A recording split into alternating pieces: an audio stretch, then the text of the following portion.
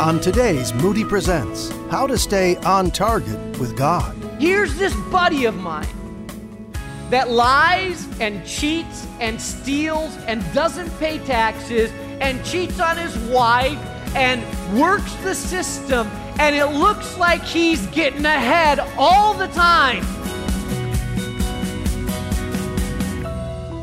Hey, thanks for joining us for Moody Presents with Dr. Mark Jobe, president of Moody Bible Institute and founding pastor of New Life Community Church in Chicago.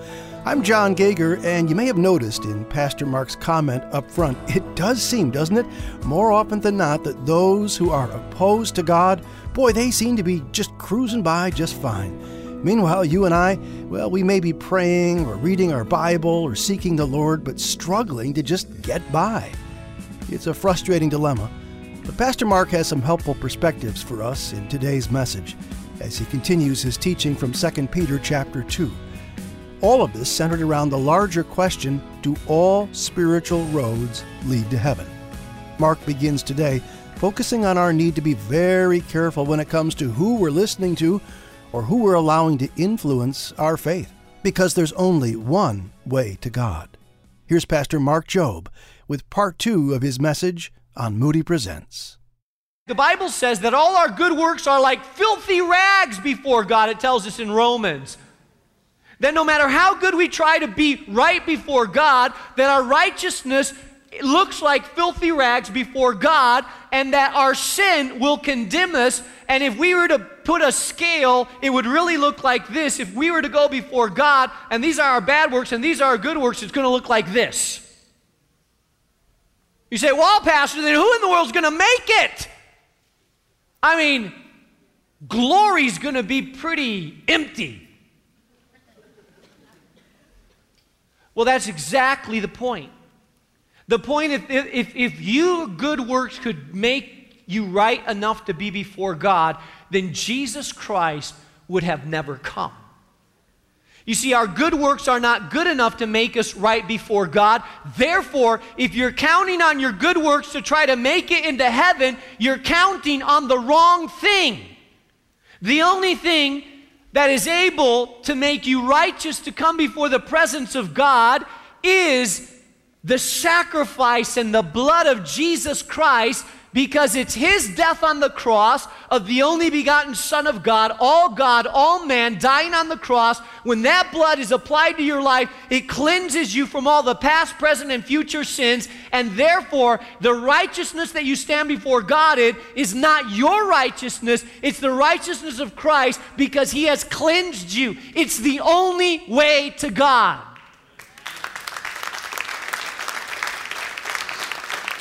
Oh man, I wish you could know that, because it's huge. The Bible says there is one mediator between God and man, and that's the man Christ Jesus. There is not a second way, a third way. There's not an alternative way. There's not a lot of ways that come to God. There's only one way. Jesus said, I am the way, the truth, and the life. No man, listen to me, no man comes to the Father but through me. There is no alternative ways into the presence of God besides the sacrifice of Jesus, besides the death on the cross. You say, well, if Jesus died on the cross for the whole world, then that means we're all going to make it, right? Wrong. Because the only way that we access that forgiveness and washing in our life is via faith. And there has to be a point in time in our life where we are willing to repent of our sins, to accept Jesus as Lord and Savior, and to allow that sacrifice to be applied to our life. The sacrifice of Jesus is free, but it's not cheap. It requires an act on our life of applying it to our life. Now, I'm talking about heresy. And if you've been taught any other thing than that, then you have been taught a wrong way.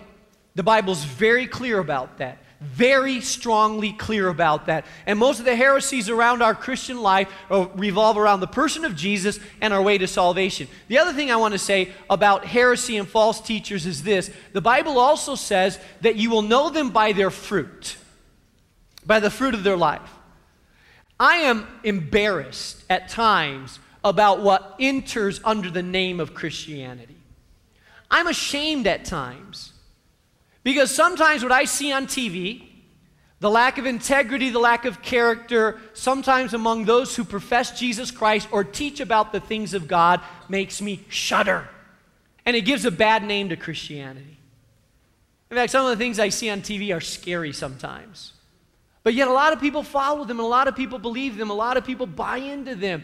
And then it comes out later, the divorce and the immorality and the lack of integrity of handle finances and the luxurious living and so forth. And it makes me shudder, and it gives a bad name to Christianity, and it makes me say, I'm a Christian, but I'm not one of them.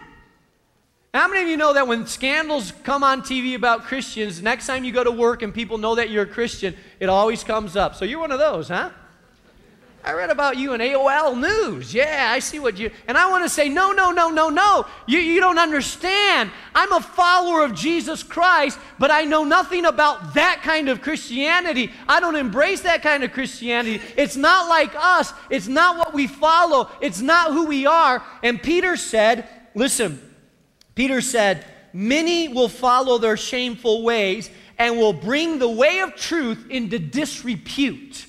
That means it'll take the reputation of the way of truth or Christianity and it'll lower it in front of people's eyes. I remember the first time I was struck with this reality. We were just starting out as a church and we were looking at trying to buy a building. And we were a small church just getting going, and I decided that I would try to go into a banker and get a loan for the church to be able to purchase another property. And I remember sitting down with this banker at this particular bank, and he sat down with me and explained that we were a church and we were trying to get a loan to get a building. I'll never forget what he said because it embarrassed me and it made me sort of cringe and kind of walk out with my head out low. He said, "Oh, you're a church."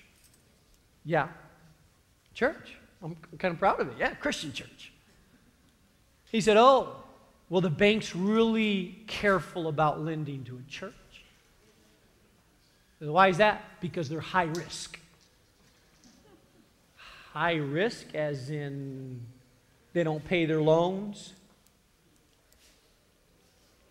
They don't follow through. They're undependable.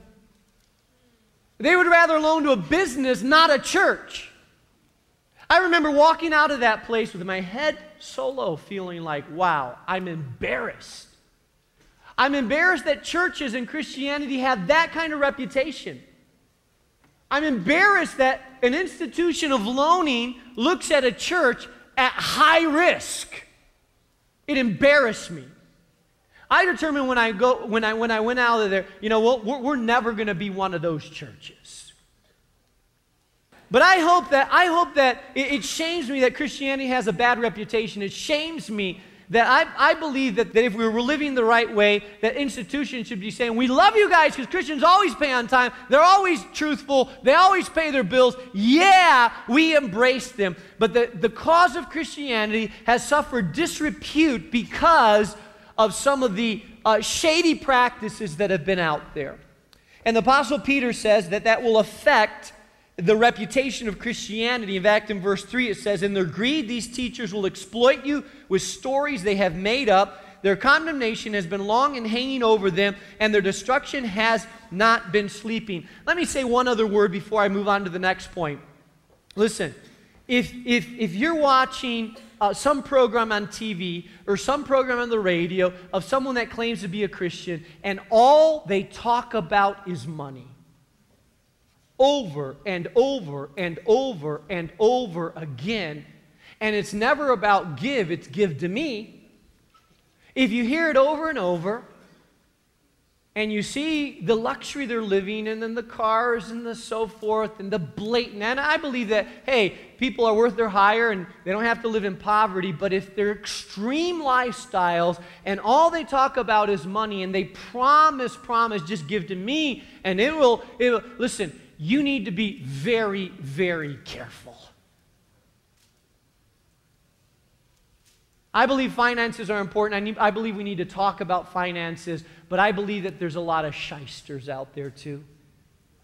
And people of God need to be careful about what you listen to, what you watch, and who you give to. You need to be cautious about it.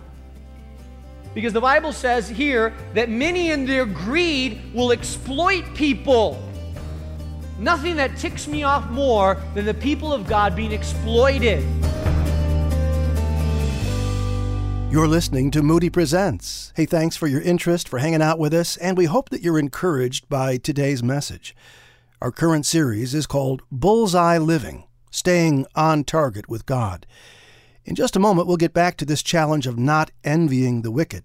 First, though, we invite you to head to moodypresents.org to catch up on past programs in this important series. Again, the website is moodypresents.org. Well, let's get back to our message now as we rejoin Pastor Mark. I think we need to be careful about how we give and who we give to, and just make sure that you really understand teaching and really understand what's going out there, because there's a lot of stuff that's done in the name of Christianity that embarrasses me as a believer and that makes me shudder when I see the exploitation sometimes of the people of God. We need to be really cautious and really careful about that. All right.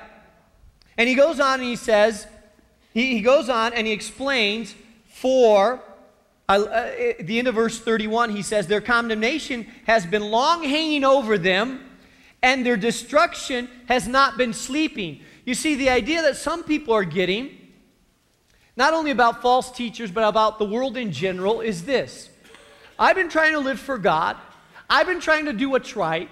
I've been busting my tail to live in purity, to tell the truth, to be a good worker, to be faithful to my wife, to tithe of my finances. And here's this buddy of mine that lies and cheats and steals and doesn't pay taxes and cheats on his wife and works the system, and it looks like he's getting ahead all the time.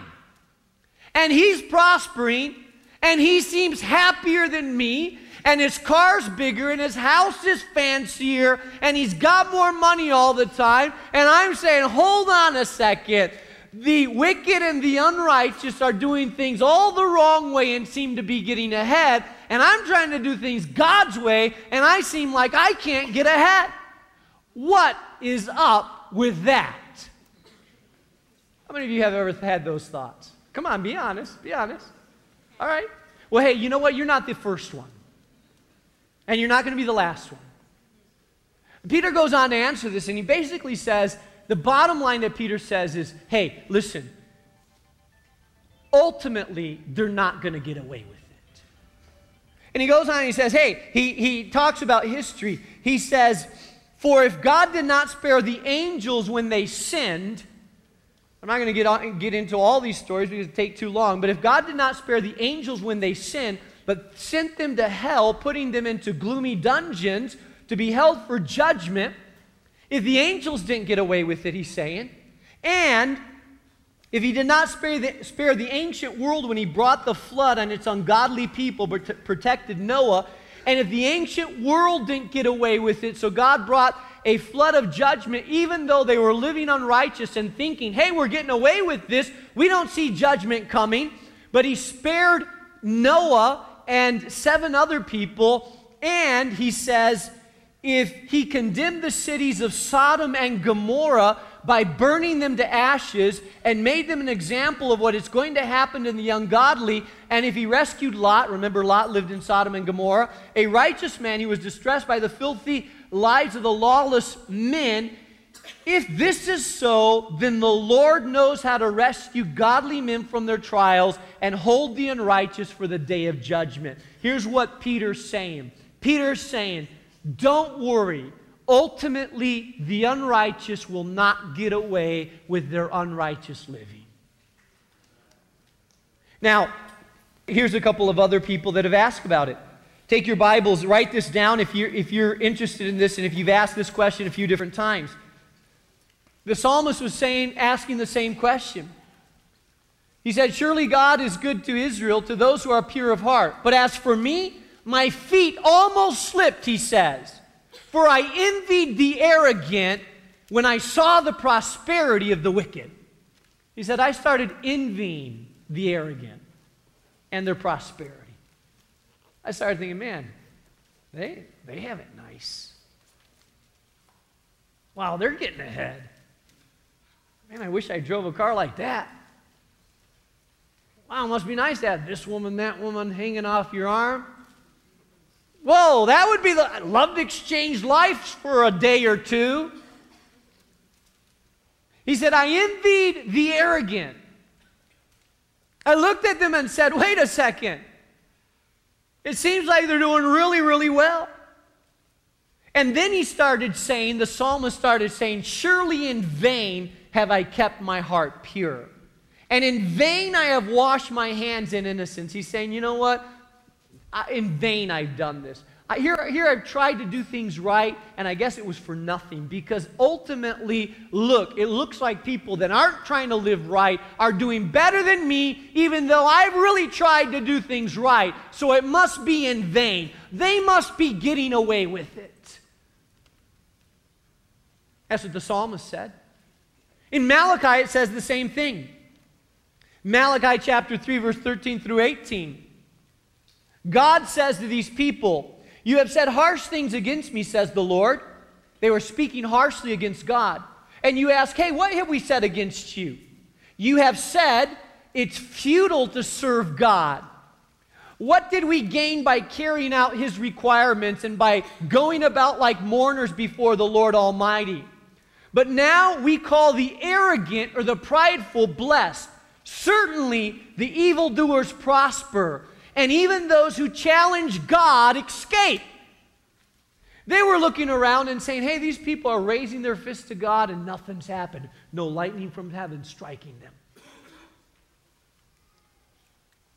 The friend that says, oh, so you're a follower of Jesus. Hey, you're a bunch of losers. Hey, look what I do to God. And he raises their fist at God, and you're thinking, oh, man, here comes lightning. And you say, no lightning. Oh, Jesus, please lightning now. No lightning.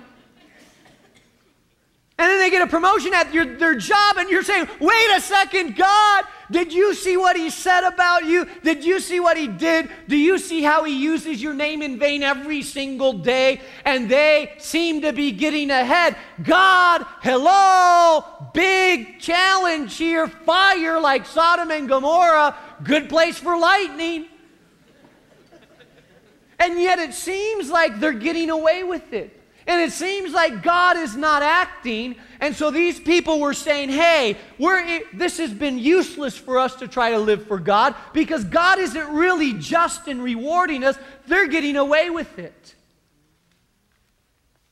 And here's what God says. Listen, I want you to write this verse down. Galatians chapter 6, verse 7 through 9. Do not be deceived. Hey, don't be deceived. God cannot be mocked. You think you're pulling a fast one on God? Think again. You really think that God didn't see that? You really think that God is so preoccupied with the injustice in Sudan and the war in Iraq and the starving children in Ethiopia that he's sort of like, oh, I know you're out there, but I lost track of you. You really think that you pulled a fast one on God. You really think that you're getting away with it and that God is oblivious to what's happening? Do not be deceived. God cannot be mocked. Listen, he says, a man reaps what he sows. The one who sows to please his sinful nature, from that nature will reap destruction. The one who sows to please the Spirit, from the Spirit will reap eternal life. Let us not become weary in doing good, for at the proper time, we will reap a harvest if we do not give up.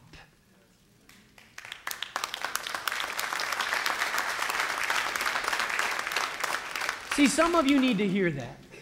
Some of you need to hear, don't give up. Don't give up. Because some of you have checked Christianity off almost. You're saying, okay, one more Sunday. I'm going to give it one more Sunday. I tried yoga, it didn't work. Tried my therapist, check it off, didn't work. I tried Oprah's latest book, didn't work. And I'm about to cross Christianity out because I've been here 3 months. And it's really not working. My life's not getting any easier. There's still trials. Things are tough. I thought God was going to, take all my problems away. And they're not going away. And I'm trying really hard. And that guy's not trying at all, and things are going well. I'm about to check it off. And here's what the Spirit of God is saying to you today. The Spirit of God is saying to you right now, today, you will reap what you sow. Ultimately, if you don't get tired of doing good and you don't give up. Start reaping the pure seed. Start trusting God, being faithful. And in the proper season, you will reap. Because listen, God will ultimately make sure that justice comes about with mercy.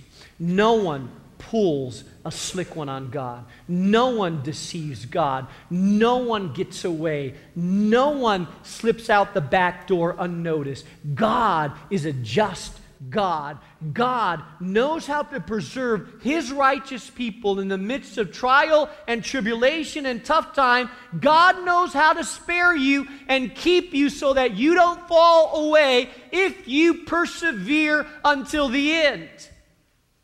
He ends up by saying, if so, then the Lord knows how to rescue the godly from their trials and to hold the unrighteous for the day of judgment while continuing their punishment. So he says, I want you to know that the unjust will be punished ultimately. They will get what they deserve. God, they're not going to be spared. God's going to make sure that justice comes about. But he also says this, I want you also to know that God knows how to sustain you, protect you, so that you don't become a victim when you're trying to live for God, that God knows how to spare you and protect you and uphold you in the midst of a rotting society. God knows how to spare your life and to keep you from becoming bailing out if you hold on.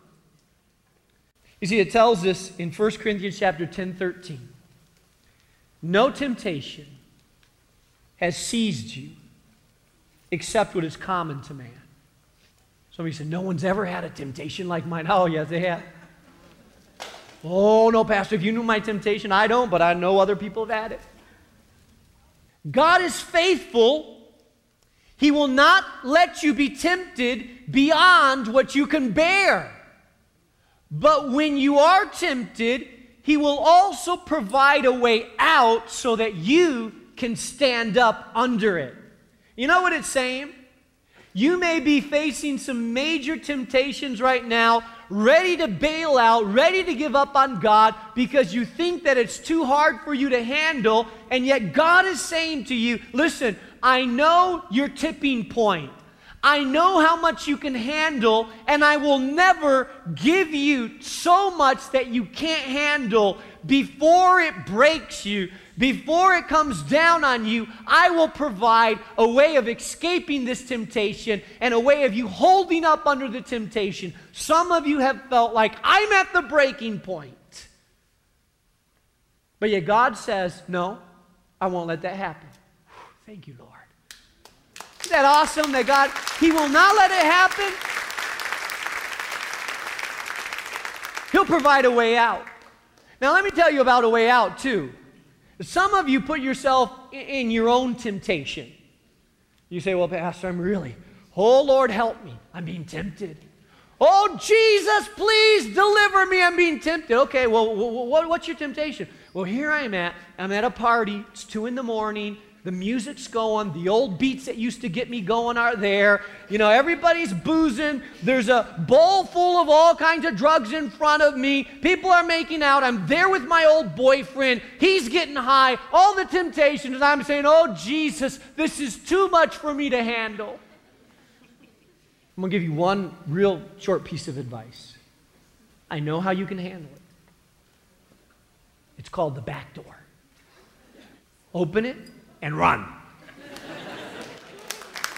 Just run. What are you doing at a party at 2 o'clock in the morning with drugs all around you anyways? Don't say, oh, Jesus, help me be strong. Just get out of there. You have no business there. Don't tempt God, putting yourself in that situation. Get out of there. Use your noggin a little bit to be faithful and to stay strong. That's what the Word of God is telling us.